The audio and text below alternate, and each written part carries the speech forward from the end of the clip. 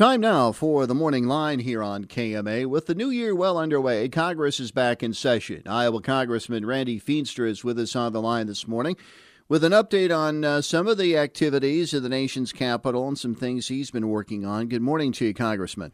Hey, good morning, Mike. Great to be on KMA today. Good to have you with us. And first of all, as we speak, as we record this, it is Thursday morning. And Congress is facing the deadline to pass that stopgap spending measure to avoid a partial government shutdown.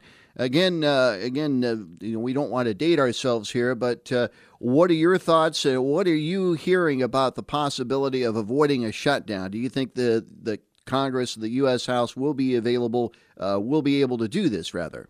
Well, I'll just say this. We need to get our fiscal house in order, and we've kicked the can down the road twice. This would be the third time, and I'm tired. I mean, I supported the first one saying, hey, we've got to figure out, we got to get a plan. And we took a plan, and that plan got derailed.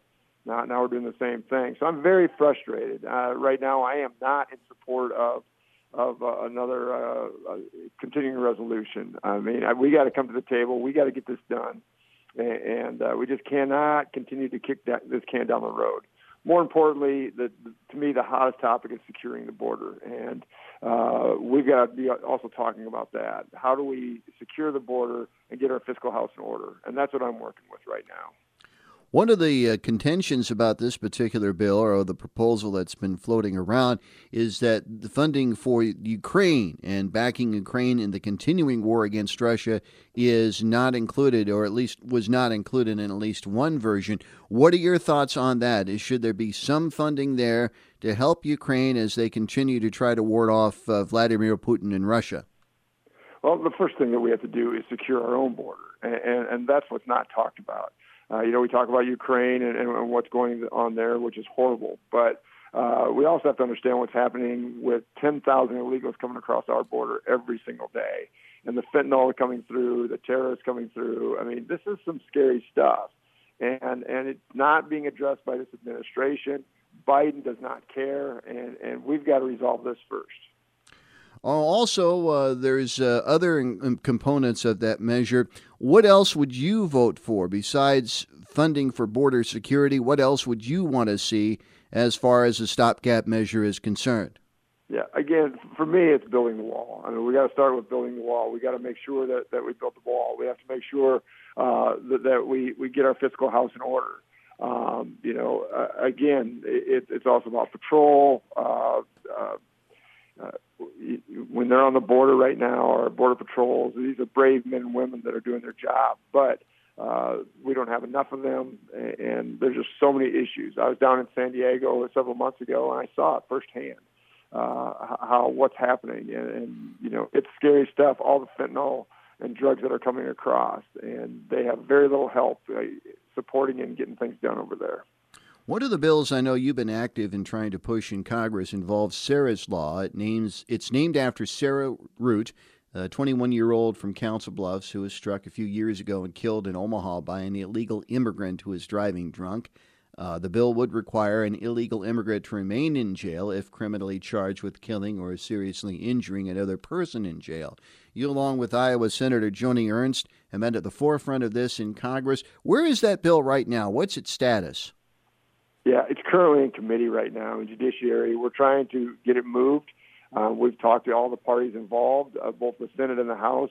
Everybody would like to move it. Obviously, it has become a partisan bill. Anything that has to do with illegal immigration, meaning that, this is very simple, that if somebody does a crime in the U.S. that's illegal, that they should be put in jail and stay in jail instead of getting deported to Mexico. And that's what happened here. This person got released. And never was seen from again. Killed a person and was released, and that's not right. And that's what we're fighting for. I personally met with Michelle Root, and she deserves justice. I mean, her daughter was tragically killed by an illegal, a drunk driver. This is just not right. It's shameful, and so we are working with the judiciary to try to get this bill moved. We've had a lot of discussions about it, and we're hopefully in the next 6 weeks or so that we get this done. You say this has become a partisan bill. What are the roadblocks that you've encountered in trying to get this bill through Congress? Well, anytime we talk about illegals and open borders and going down this prosecutorial route, it is just a roadblock for the Democrats. They do not want to touch anything to do with illegals. And that's just so frustrating. I mean, this is absolutely, to me, common sense. If I don't care who it is, if somebody kills somebody, they should be held accountable. We're talking with Congressman Randy Feenstra this morning on the Morning Line here on KMA.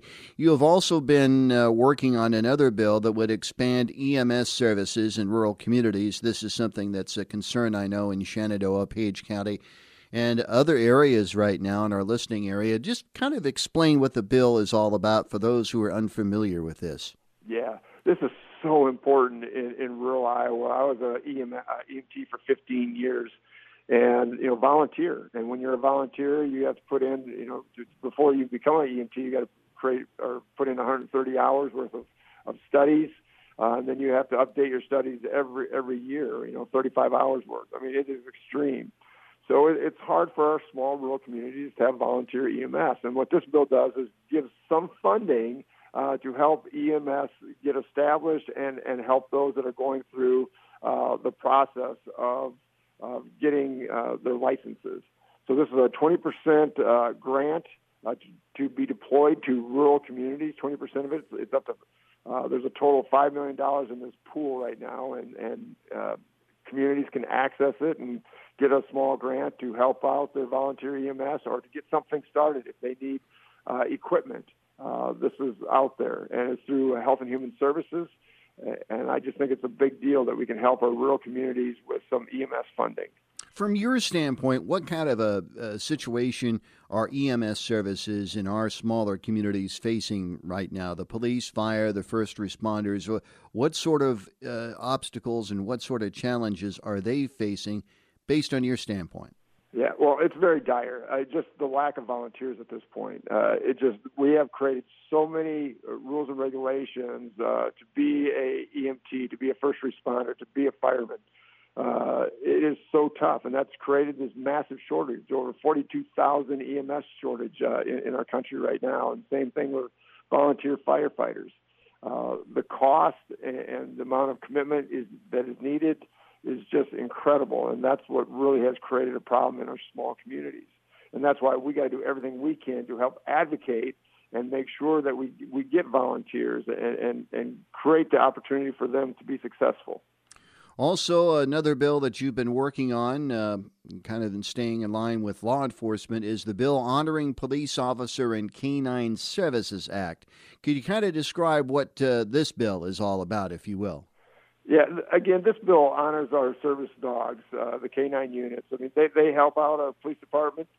They're like one of them. And this legislation establishes and authorizes $5 million grant to help when these dogs retire. What's happening right now, we're seeing it all over the country, especially in rural America, is the dogs retire, but it's costly for vet bills to their handlers and things like that. And this simply says we're going to take care of these canines that has helped our sheriff departments when they retire for paying vet bills. Again, just taking care of the animal and making sure that they get treated right after they retire. What sort of support is there for this particular bill in the House? Where is this at right now? Yeah, this is really bipartisan support. It was great. I visited with Ida County Sheriff's Office, touring my 34 counties, and they said this is a great thing. They have several canine dogs, and they said it's always difficult for that handler when the dog retires, who pays the bills. So there's a lot of support around rural Iowa right now for this because so many of the departments have canine units, along with the outside support. I mean, there's National Police Association, National Sheriff's Association, federal law enforcement officials, everybody supporting this because they see it's a true need. How valuable do you believe canine officers are in today's law enforcement situation? Oh, they're invaluable in finding, tracking, seizing drugs, finding missing people, detaining criminals. I mean, these dogs do so much, and we got to take care of them. I mean, they really help our rural sheriff's departments because all of a sudden, instead of having several police officers, you can have a dog that can help out, and that's very significant. Well, Congressman, we thank you very much for being with us this morning, and we will talk to you again somewhere down the line. And hopefully you stay warm there and stay out of the snow in D.C., and we'll talk to you later. Absolutely, Mike. It's always great to be on KMA. Thank you. That's Iowa Congressman Randy Feenstra, the Morning Line on KMA.